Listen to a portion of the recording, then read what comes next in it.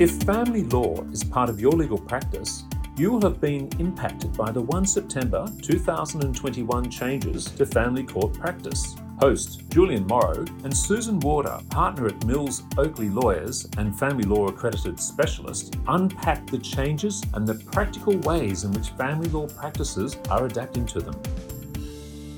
Susan Warder, welcome to Risk on Air. Thank you, Julian. Good to be here. There were obviously big structural changes in family law from the 1st of September 2021 with the new Federal Circuit and Family Court of Australia, the all-in-one package. What have been the practical implications of this big structural change?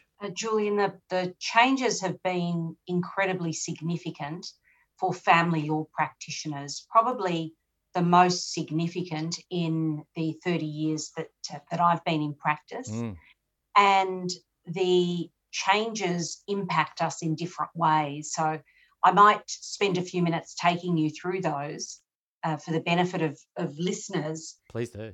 The Central Practice Direction was issued by the court when the Family Court and the Federal Circuit Court merged. So essentially from 1 September 2021, the family law case management is all set out and contained in the Central Practice Direction. And as well as practitioners reading it, they should be sending it to their client at the earliest possible opportunity. Yeah, because it really does set out, doesn't it, the 10 core principles that underpin the entire exercise of the jurisdiction. Absolutely. And I think if a client is able to understand what those principles are, it makes your job easier as a practitioner in trying to explain to them why certain compliance requirements are mandatory and why they must produce certain documents, why proceedings potentially cannot commence in certain matters without compliance with some pre-action procedures, etc. So the Central Practice Direction is where I would suggest everybody start, as well as sharing that with their clients. It is a lengthy document, but it is written in plain English, so I don't think most clients would struggle with working through the document. And I think it makes your job easier as a lawyer working with a client in a family law matter when they have also familiarised themselves with the contents. That is really interesting because you might not think in other areas of practice that it's a great idea to send off practice notes to clients, but it is true that these notes are well written and clear, and they really do, I think, set the tone for how to approach the litigation. And you've found that it is helpful for clients to actually engage with it? I have. And what you've just said is one of the key reasons that I think it's helpful. It helps set the tone. And often you need to explain to a distressed, angry, anxious client that sending a letter in the tone that they might think is appropriate would be entirely inappropriate and inconsistent with the expectations the court has of practitioners, particularly since the 1st of September. And it would be very difficult for a practitioner to justify sending some of the correspondence that a client may want to be sent, but by the same token, be able to explain to a registrar or a judge at a court event that their correspondence fulfills the obligations that is set out in the Central Practice Direction and expected of a practitioner appearing in the Federal Circuit Court and Family Court. So the tone is really important. And when you read the Central Practice Direction, as you obviously have, you've picked up that we are trying to work in a more conciliatory way, even if we are in litigation, to narrow issues, to fast-track processes, and to keep matters moving forward. And that really goes back to those core principles and what the court was hoping to achieve. And I suppose my question there, Susan, would be, have you found that in actual practice, this new structure and the new direction has really changed things in terms of the way matters run and are managed? Absolutely. We have found that the compliance with the timetables set by a registrar, compliance with orders and directions is now not a guideline. You can no longer be scrambling the afternoon before a court event trying to comply with a court order. Well, you can still do that, but you will be in some difficulty appearing the next day if you are unprepared, or even worse, if you have to appear and say, we have not been able to comply with this direction. Now, by the same token, there are some directions that you may not be able to meet or timelines, but provided you've taken the appropriate steps, you've written to the other side, you've given them ample notice, you've set out why you can't file a particular document by a certain time or produce a document by a certain time. And then another good practical tip would be to jointly with your opponent write to the court with a proposal to get an extension in those circumstances where it would be warranted. And I'm not suggesting that practitioners do this for every court event, but if, for example, you're getting documents from overseas and they might be more difficult to access, or if the delay has been caused by a third party and it's a legitimate delay that you can discuss with your opponent, then get on the front foot. Don't wait till the morning of court to turn up at court and tell the court, well, this matter can't progress. It hasn't for the last 3 weeks because we don't have this information. Because core principle number 6 is all about non-compliance. What are your observations, Susan, about the way the court has been applying that principle? In my appearances before judicial registrars, senior judicial registrars and judges, I think there is a really significant emphasis on compliance, even if practitioners arrive at an interim hearing and they may have filed their material, but they haven't filed their case outline, for example. And I saw this happen earlier this week. Fortunately, it wasn't one of my matters, but parties there with lawyers for a matter that had been listed, it seemed very quickly, before a senior judicial registrar, and a refusal by the court to deal with the matter because the case outline, which was due to be filed 2 days before that interim hearing, had not been filed by either side. And the matter was just adjourned. So 2 parties there hoping to be heard quickly, and the court saying, well, you haven't done what you need to do. In another matter, I am aware that the court has vacated an interim hearing date and sent an email to lawyers on both sides and the independent children's lawyer vacating a hearing date the day before a hearing because one of the parties did not comply with the court's directions in the preparation for that hearing. And it was a party who had not spent time with children for some 6 months, so really disadvantaged by the adjournment, but the court didn't even give them an opportunity to appear on the morning and explain why there'd been non-compliance. They simply wrote on a Thursday afternoon saying this hearing won't go ahead for this reason. And these sound like the sorts of issues that potentially have adverse cost implications. Absolutely. I might turn to costs now. One of the most significant changes is Rule 12.15. And this is a rule that practitioners who practice in the area of family law or who might not have family law as a big part of their practice, but undertake some family law litigation, should read. And if they have employed solicitors that do some family law work for them, then those lawyers should certainly be familiar with Rule 12.15, because the court can now make costs orders against a lawyer.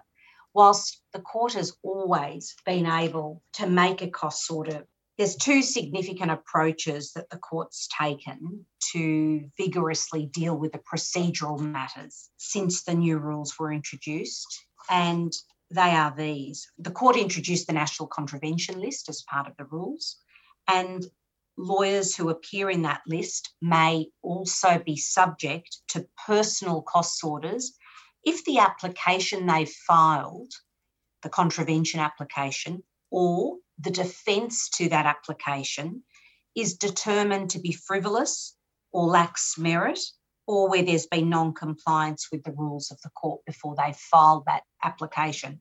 The introduction of the National Contravention List is really important and welcomed by the profession, but important for family lawyers to understand that they may be subjected to personal costs orders if the judicial registrar who is hearing the contravention application determines that it was a frivolous application.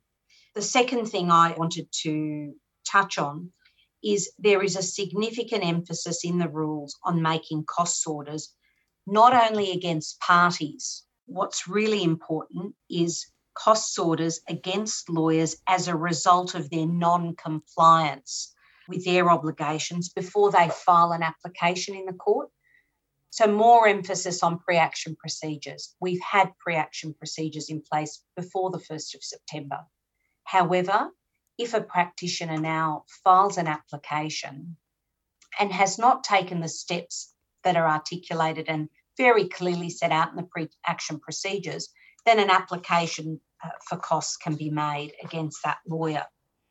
Rule 12.15 sets out that an order for costs can be made against the lawyer or an employee or even an agent. So for some practitioners who might be unable to attend at court for whatever reason, they may send an agent along, and that costs order will be made if costs have been thrown away as a result of the lawyer not complying, either not complying with an order, not complying with the pre-action procedures, or improper or unreasonable conduct, and finally delay, if delay is caused by the non-compliance. And the rules cast a higher onus upon lawyers in proceedings than ever has previously existed in family law historically. And the person who's applying for the costs order, or if the court is making a cost order of its own motion against a lawyer, the onus is on them to obviously demonstrate a nexus. There has to be a connection with what the lawyer hasn't done and the delay, for example. Obviously, this is on the books now, but the big question, I suppose, is, are we seeing these orders being made?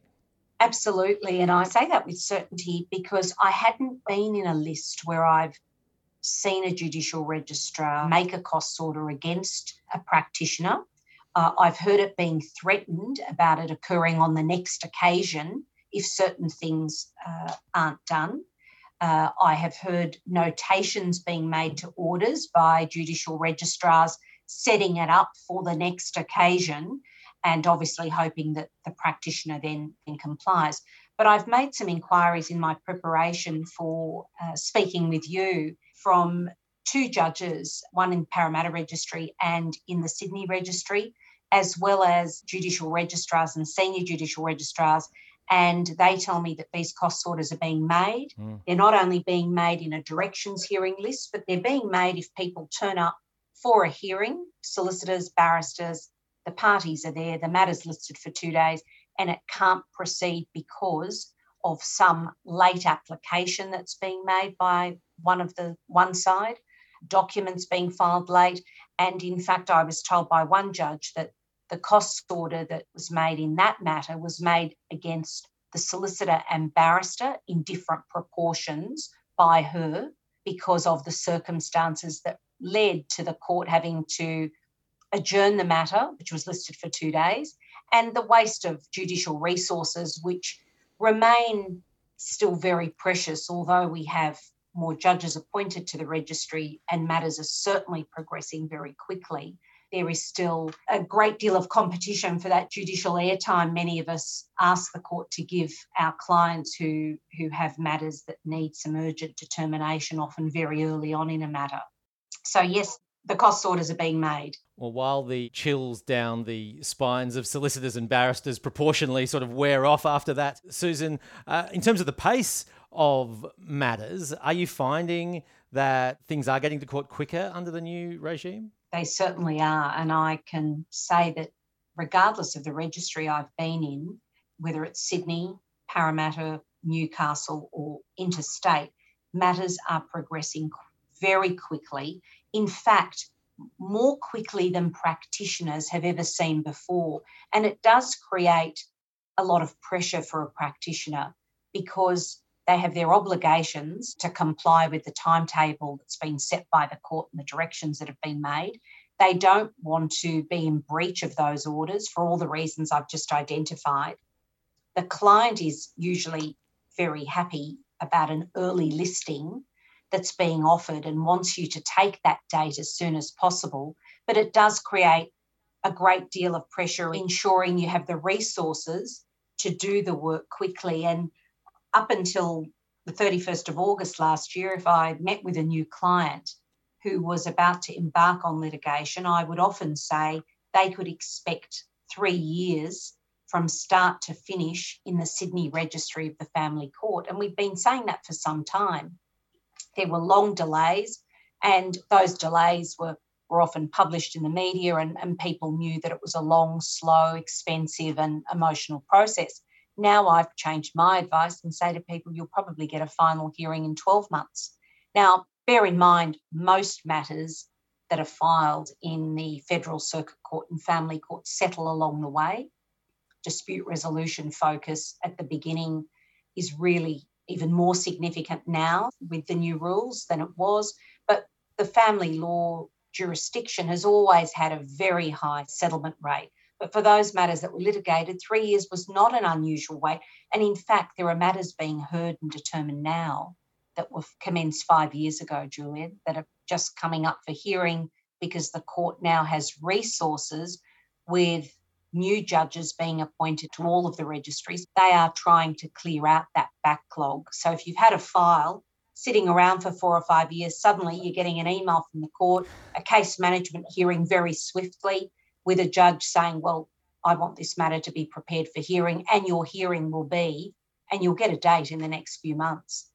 Wow. So lots on the plate of family law practitioners. For anyone listening now, Susan, what would your tips be on how practically to manage the risks of a non-compliance order and adverse cost implications and just dealing with the new case management system? Look, I think a practical tip, which hopefully most listeners or all listeners already have in place, is diarise all of these directions, but diarise them with notice to yourself. So maybe a couple of weeks before something's due. Ensure your correspondence to your client stresses to them and imparts that urgency on the client that they need to be actively trying to get the information that's required, because often it's source documents that they might need to get for an old bank account, an old loan. So really get your client engaged and committed, because that way you fulfilled your obligation. If you've set it all out for them and they continue letting you down in not being able to progress your matter, then you have a much better outcome. If there is a discussion about costs and a cost order being made, you can essentially say to your client, well, this has all been articulated in my correspondence to you. So I think that's really important. Cost notices, Julian, I haven't touched on those, but I think it's important at this point to also remind practitioners at every court event, whether it's a procedural directions hearing or a final hearing, you must have filed with the court your cost notice. And it should go to the court the night before, or if needed, the morning of. And it's a cost notice that you've served on your client and your opponent, as well as ensuring the court has your cost notice. Because I sit in many directions hearing lists where I hear judicial registrars express their frustration. Sometimes they will stand a matter to the end of the list whilst a practitioner emails their cost notice to the court. And they are using those cost notices as tools to try and help people focus on the issues. And a judicial registrar might express some concern about what parties have each spent at that stage already and why they should look to, for example, move to a private mediation and attempt a resolution of the matter because of the costs that they have incurred and the costs that they will incur if they don't resolve the matter. So get your cost notices finalised and really turn your mind to setting out in those as best as you can, forecast what the costs are likely to be, because they are on the court record. And I suspect at the end of the hearing, if one party hasn't done as well as the other and may be entitled to cost, people will look back at those cost notices and look at the estimates that were given to each of them. Well, just finally, Susan, you mentioned that most family law matters, of course, settle. Settlement can be tricky in terms of the psychological dynamics in any area of law, but no more so than in family law. I wonder if we could finish up by hearing your thoughts on some of the challenges and your advice about how to approach advising on settlement when things are really emotionally charged. I think one of the tools that we've been trying to use, not just in our office, but I think most family law practitioners use increasingly in the last couple of years, is the mediation tool and using it early. So clients are emotional and distressed often at the beginning of a matter and need some resolution about some urgent issues. If you can make contact with your opponent really quickly and try and set up a forum that allows you to reach an agreement about some of the interim issues. And even if it isn't a mediation, what family law practitioners do well are informal settlement conferences, which are a really useful tool to get together quickly to try and put out the fire with some of those urgent issues, or put a Band-Aid to keep everybody focused on the bigger picture and trying to get the necessary information that both sides need to make a more informed decision about which way they should go. Of course, one of the issues, Julian, is generally in family law matters, there is always one side that may be empowered by delay. So despite your best efforts in trying to progress a matter quickly and trying to resolve it as quickly as you can for your client, if the other person benefits from that delay because they may be living in a home that they don't want to leave, the home might be proximate to the children's school, it's a party that might know that at the end of the case they can't retain the home, they're less likely to move as quickly as you would like them to participate in anything I've just suggested. Our clients are really distressed, and very rarely do you get those distressed clients in a state where they might be open to a final resolution right at the beginning. But I do find if you can try and approach it so that those urgent pressing issues, often about parenting matters or interim financial issues or housing, can be resolved, then it gives you a better foundation to ultimately resolving the matter more quickly. Susan Warder, thanks very much for speaking to us on Risk on Air. Thank you very much for having me. Thanks for listening to Risk on Air by Law Cover. Join us for the next episode on current risks in legal practice to stay up to date.